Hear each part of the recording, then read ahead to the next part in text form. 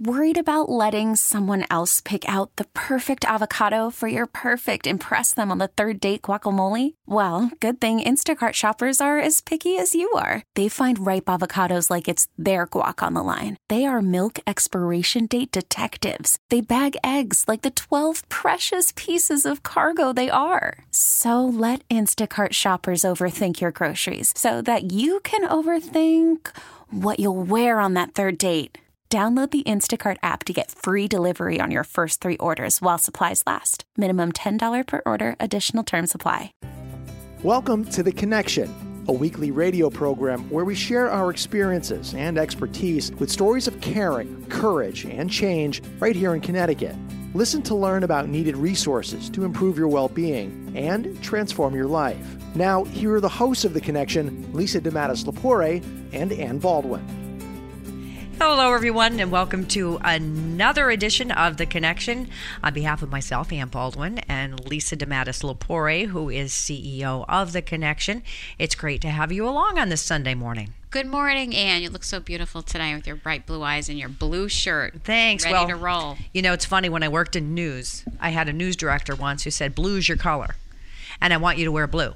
So blue might be my color, but everything that I owned at that time had to be blue. So I had to wear blue all the time. So I'm surprised I'm not sick of it yet, but thank you for the compliment. Well, you look gorgeous on this beautiful Sunday morning. Yes, so welcome. We have a very exciting show today. We do. We've got Charles Barber in the house. Charles is the director of the Connection Institute for Innovative Practice. And I'll start with the big question. What is that? What is that? It's... we decided about 5 years ago that the Connection was big enough that there were enough of our staff involved in research that we could credibly partner with universities and do our own research, all with the view of improving our practices. So I've been involved in social services for longer than I'd like to say. And I can say in the 90s, you could get by with running a program with good stories, good anecdotes, and every program, no matter whether it's good or bad, would have 2 or 3 star clients, and you could say, they saved my life. Mm-hmm. And what's happened it's a great thing in particularly the last 10 years, is to get funding and to do good work, you have to prove that you're doing good work, and you have to get the data, and you have to track the data. What a concept. And it happened in mental health. As you know, the Connection is multi-purpose. It happened in mental health about 10 to 15 years ago, where mental health and psychiatry became very research savvy. It's only more recently in criminal justice. So we decided for our own clients' benefit, first and foremost, to find out what works and what doesn't work, and then create a feedback loop between research and practice, find out what works, and then change our programs accordingly. And also for our funders, to show them what was working, what was not working, with a view for them, to fund what was working. And it's turned out, lo and behold, when we can prove really good outcomes, and I'm happy to talk about those specifically, we tend to get the grant applications that we apply for. So Lisa, as CEO, it's kind of like my business, public relations. People want to know, well, what am I going to get for my money? Mm-hmm. Show me the results. Show me the money. And some things are harder to measure than other things, but it really is important. And, to this point that Charles brought up, people want to see results. I mean, it's got to be difficult, though, to be able to measure that, is it not? No, I think for us it isn't, actually. I feel like we're very much ahead of the curve, Charlie. Do you agree? In collecting data and really connecting it to research. And we're, right now we're looking towards, what are our strategic goals, and we're working on this project right now as we move forward for a new day at the agency. And, research and data is really up there, and I'm really grateful for Charlie. He's brilliant, and he also, this is his heart and soul in doing this work. and really bringing the connection and its results, to the forefront. And that's what we need to be doing. I think that we've been doing it for so long. We have so much data we haven't even utilized yet, right, Charlie? So I think we're like hitting the ground running right now with some pretty amazing things that are going to come out. And, Charlie, I don't know if you want to talk about the Reach Up, for example. I know we are going to talk about that today, but just the recent data results that you showed me for our program. And we do that for a variety of reasons. I think the reason why we do that is because first of all, the treatment is working. And I've said this to you before, Ann, any one of us at the agency can tell you how great the organization is and how great the programs are. But the bottom line is that we have the results to show that, in fact, it is, and how it's affecting the state, and how clients are not the recidivism rates are extremely low in our criminal justice, right? And people are not going back into the system. And that goes with really all of our service areas. The majority, even with our family support services, those children that are, their moms are getting healthy and clean and, not using anymore, those kids are not going back, they're closing their cases in DCF. So that's why we have the research. So let me ask you this, Charles. So what is the association, and how do you team up with universities? Do you utilize students? Do you utilize their programs? How does that work? Well, it's very, very specific stuff. So one thing that we did that I'm quite positive that no social service agency in the country has is we applied through the federal government for what's called an IRB, an Institutional Review Board, which is a mechanism to make sure that human participants in research are protected. And so we have our own capacity to review the ethics of the research that we do. That's actually only for our own research. For other entities that do research, which is many Connecticut universities, they have their own IRBs, and so we work with them for their approval. But very specifically, things that we have going on right now, a criminologist at Central Connecticut is actually taking his sabbatical this fall. He's going to be in residence in one of our programs, and he's going to be examining an assessment instrument for our criminal justice clients, basically talking to the clients to see if it's something that's useful and effective for them. And he'll publish articles about that. He actually did that 5 years ago. He created a new and validated instrument by spending time with our clients and testing and piloting it 5 years ago. We also work at Wesleyan, where I also teach, and that is with students, and we give, with all the proper protections, we give them under the supervision of quantitative researchers there's something called a Quantitative Analysis Center at Wesleyan, and they look at our outcomes mainly in our criminal justice programs. We also have an ongoing relationship with Yale and the psychiatry department, and they're piloting what's called a citizenship intervention, kind of transforming the people we work with, having them change their self-conception from being clients and recipients of care to active citizens. We work with UConn. We've worked with UConn for 15 years. With UConn, we got a So these are big universities. This is a big deal. I could go on and on. We got a $5 million grant with UConn in conjunction with the Department of Children and Families that was 20% a research grant. So let me ask you this, with the research and with the outcomes, have you ever looked at something and said, let's zig instead of zag? Has anything ever gone away? Or, what do you do with this stuff? Right. Absolutely. And that's a great question, because that is the whole purpose. The whole purpose is find out what works and what doesn't. And one of the things with data, we actually, as Lisa said, we probably collect too much data. So one of my things that I'm trying to do is simplify and get meaningful data and things that matter and that don't matter. At the end of the day, we're looking at in 1980, Ronald Reagan looked at Jimmy Carter in the 1980 debate, and he said, "Are people better off than they were 4 years ago?" And it was Reagan as the great communicator. And that's the core of what we're looking at. Are our clients better off as a result of coming through our programs than they were before? And that comes down to housing, criminal recidivism, substance abuse, all the things that I know this show has been talking about. But to be very specific, we found, for example, that those folks in our halfway houses, which are people getting out of prison and they're doing the end of their sentences in our halfway houses for 3 to 6 months, the whole purpose is to get jobs for them. Some of them get jobs, some of them don't. You can imagine the obstacles. We found that those clients in our programs, when they got jobs, 3 years later, they were 10% less likely to be back in trouble with the law.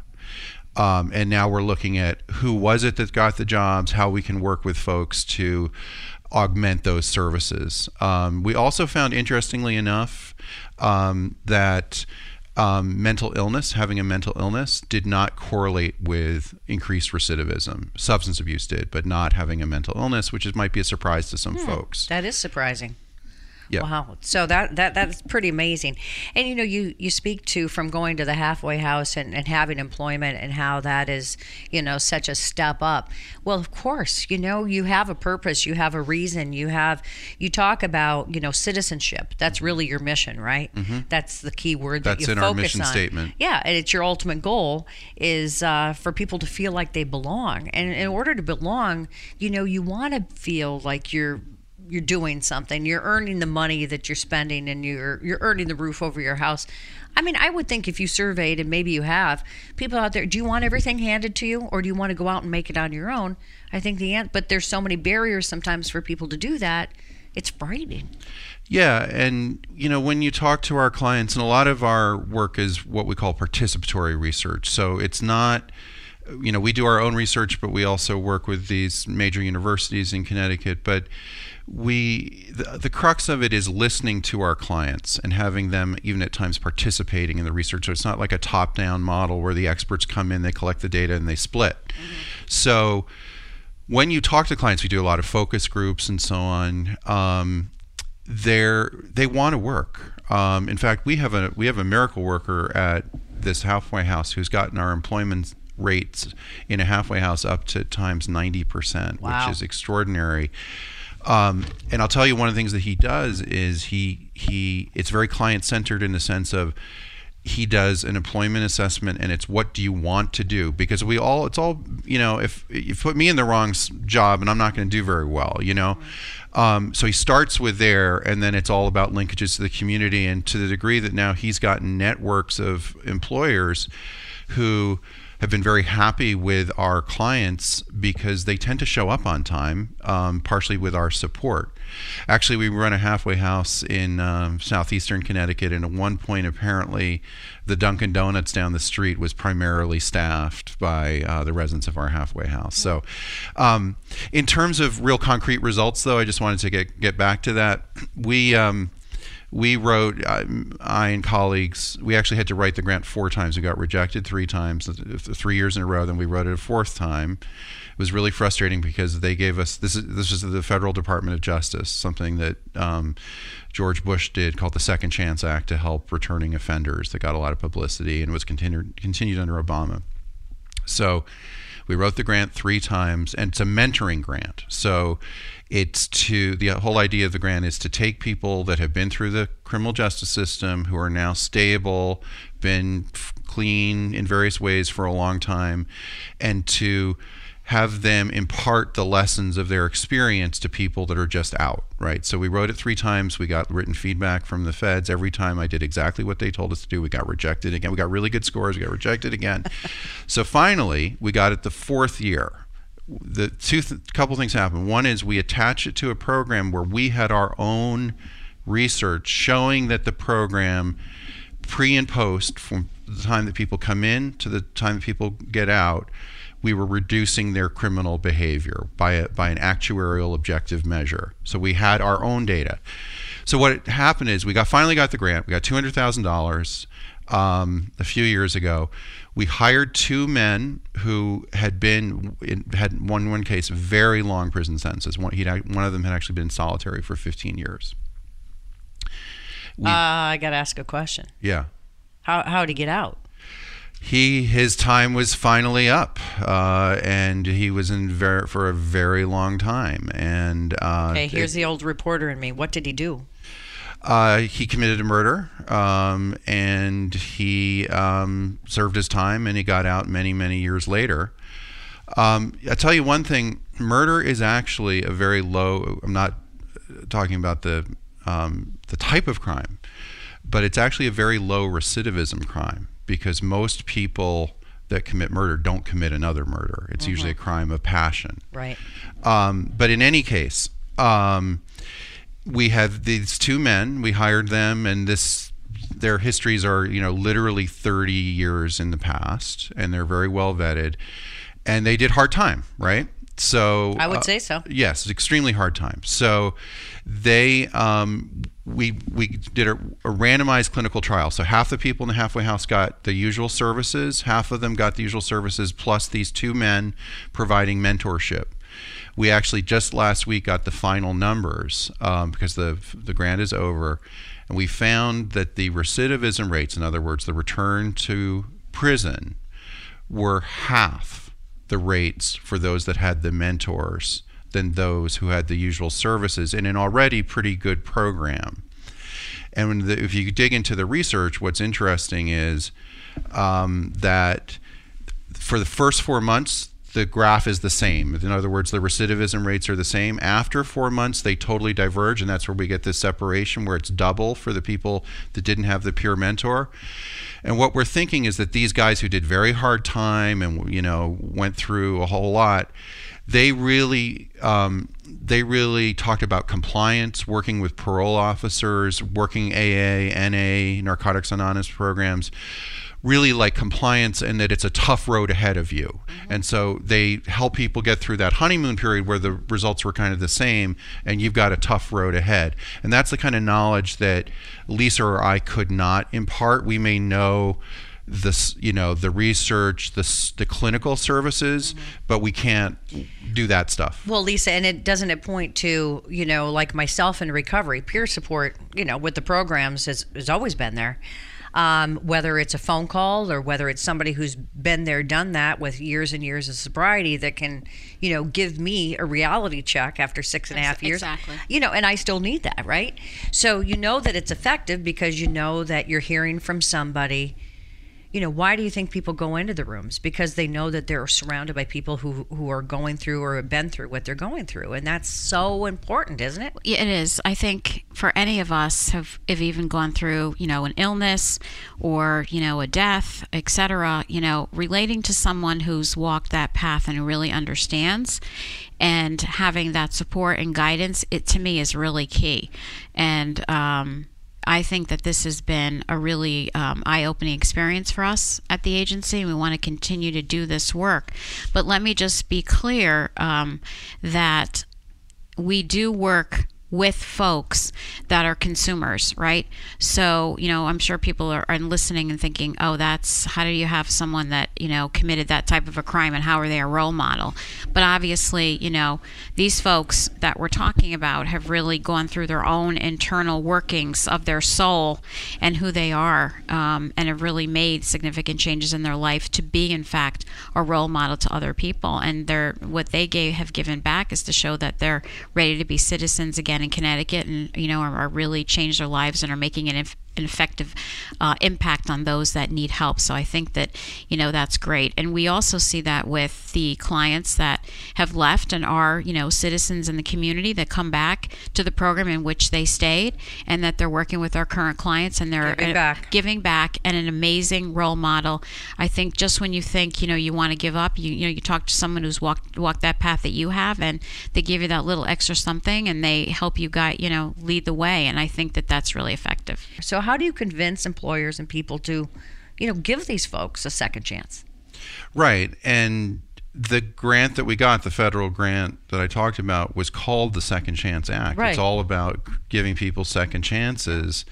When I've been involved in employment around people, not just for people with criminal offenses, but people that have, 10 years missing in their, resume and whatnot, the main policy is honesty, and just to explain exactly, maybe not every detail, but, that typically in life is a good strategy. But we found, I worked with an excellent employment specialist who worked in a halfway house, and she did a couple things that were interesting. The main one was be honest about your history, put it up front, and almost in a way say, I learned from it, this is what, in a concrete way, this is how I am now, almost talk about what you've, try and turn it into a positive in an honest and straightforward way. The other thing that she did is she said, write thank you notes.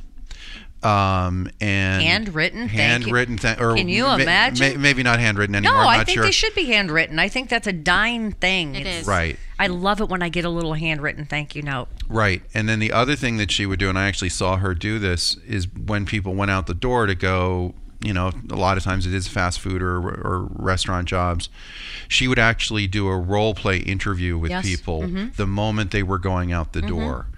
And so it was fresh in their heads, and she'd ask those hard questions, the felony question and stuff like that. So our guy in New Haven at this large halfway house has been enormously successful.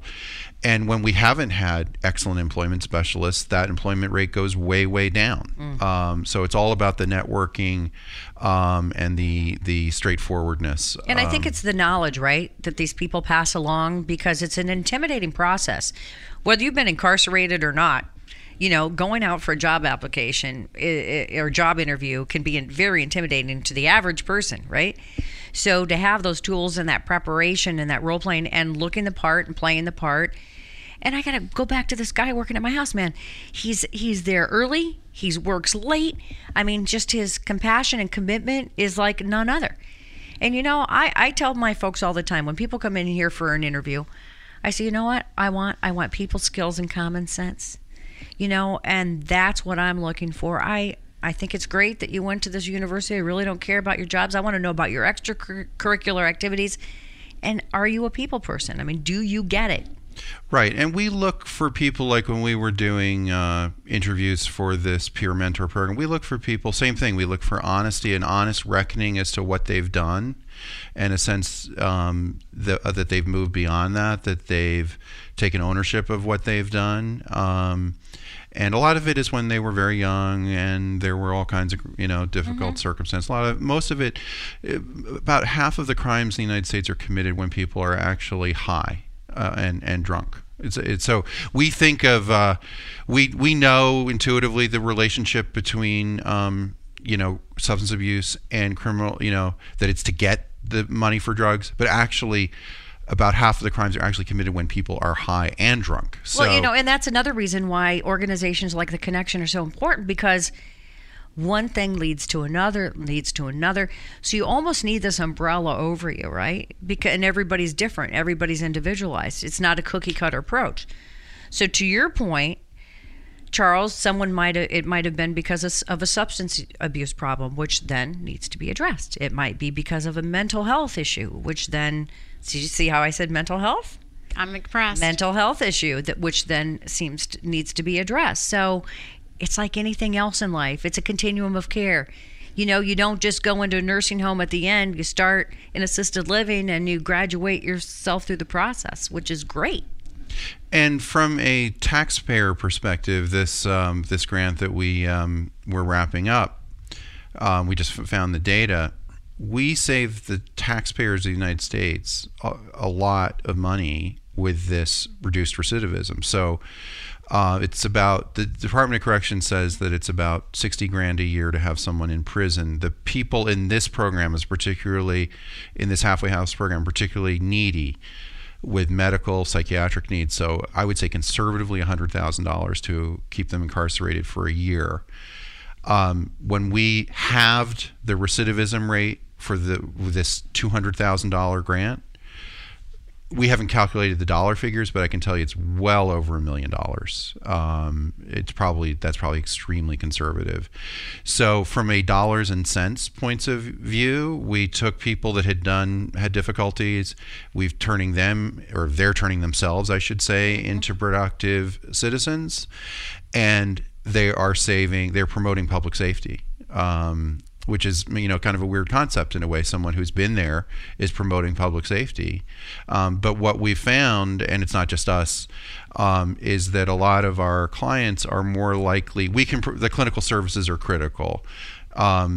But in terms of reaching the kind of sometimes hard to reach people, they often hear it much better from someone who has been down that road. One of these guys went to the supermarket with one of the people that had just gotten out of prison, and in the commissary in prison, there's like 2 types of cookies, right? So they're in Stop and Shop, and there's like 300 kinds of cookies, and he actually couldn't handle it, like mentally. It was like absolutely overwhelming. Yeah. And so he was with one of our mentors, because he took him shopping, and he's like, same thing happened to me. Wow. If I would have been there, I would have said Oreo double stuff. That's the only thing you need to know. Just one choice? Just one choice. Okay. Now they got triple stuff, but I wouldn't recommend it. Yeah, too much. Yes. So, Charles Barber, this was an interesting conversation, and we're going to continue to speak with you about other programs and other research as well. But you are the director of the Connection Institute for Innovative Practice. So for those folks out there saying that, money's just being thrown at this problem and we don't even know if it works, you know that it works. And you're doing the research and you've got the numbers. So we want to also encourage people to go to the website as well if you want more information on any of the Connection programs. And that is The Connection Inc., all one word, theconnectioninc.org. Lisa DeMatteis-Lepore, it's always a pleasure. Always a pleasure. I'm so grateful for this program and for Charlie Barber to be here today to talk about the great work that he's doing at The Connection, and how I just want folks to know how grateful I am to have this amazing, brilliant staff on board to do this really hard work. So thank you, Charlie, for being here. And thank you, Ann. Yes, it's always fun. Today. And, Charlie, continued success.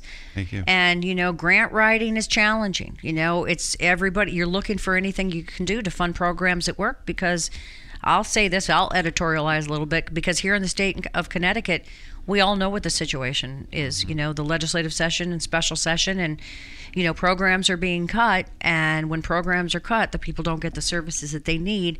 And we all pay the price, whether you're in one of these programs or not, or whether you're suffering from, addiction or mental health issues.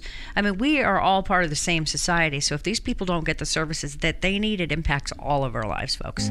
So that's what we need to remember. But this has been a great conversation, and I want to thank you for being here. Thank you. And thanks to all of you for listening to this edition of The Connection right here on WTIC News Talk 1080.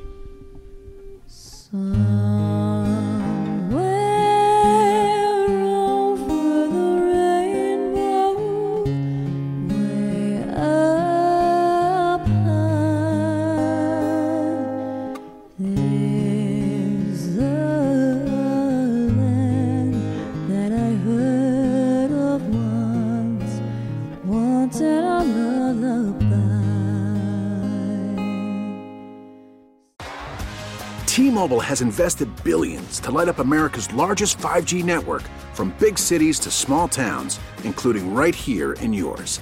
And great coverage is just the beginning. Right now, families and small businesses can save up to 20% versus AT&T and Verizon when they switch. Visit your local T-Mobile store today.